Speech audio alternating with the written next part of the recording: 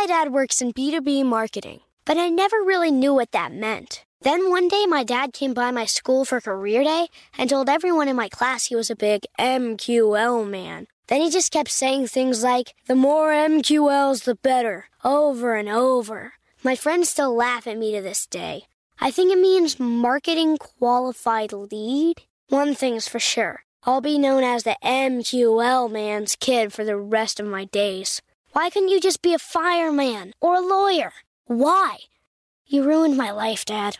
Not everyone gets B2B, but LinkedIn has the people who do. And with ads on LinkedIn, you'll be able to reach people based on job title, industry, likelihood to buy, and more. Start converting your B2B audience into high-quality leads today. We'll even give you a $100 credit on your next ad campaign. Go to linkedin.com/customer to claim your credit. That's linkedin.com/customer. Terms and conditions apply. LinkedIn, the place to be, to be.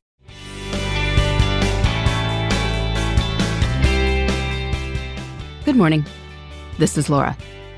Welcome to the New Corner Office, the podcast where we share strategies for thriving in the new world of work, where location and hours are more flexible than in the past. Today's tip is to find a planning system that makes sense for you in your new corner office. New times sometimes call for new methods. In any case, planning is so important to productivity and success that you want to make sure that how you plan supports your life, rather than making you feel confused or sad. Many people's lifestyles and routines have changed dramatically in recent months. Perhaps you're working from home more often or for the first time. Your work hours may have shifted earlier or later so that you can balance childcare and homeschooling.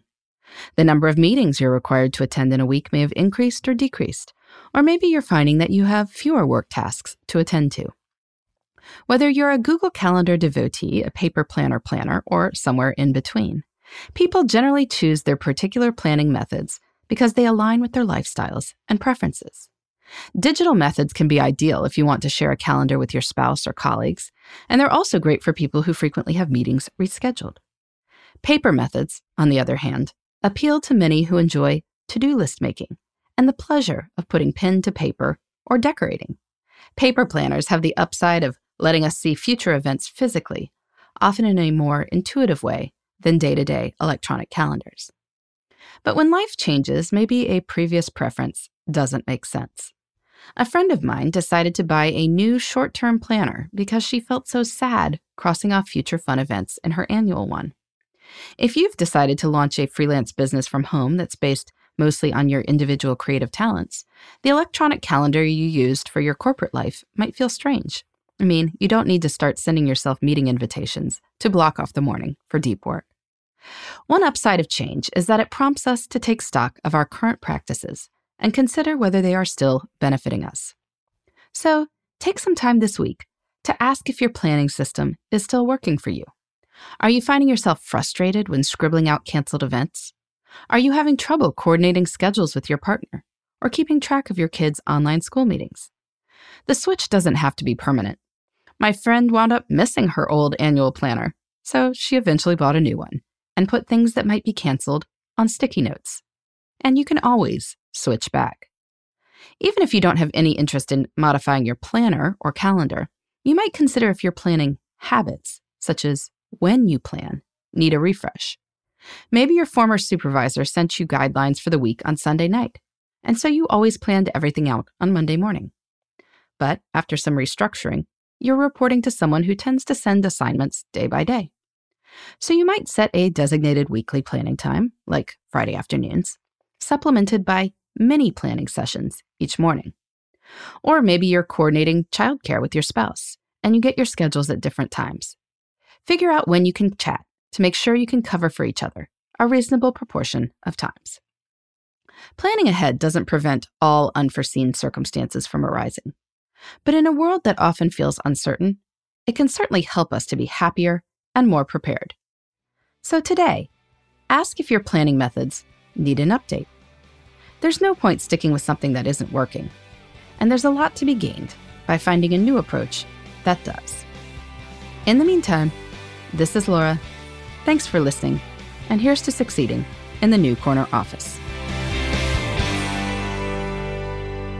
The New Corner Office is a production of iHeartRadio.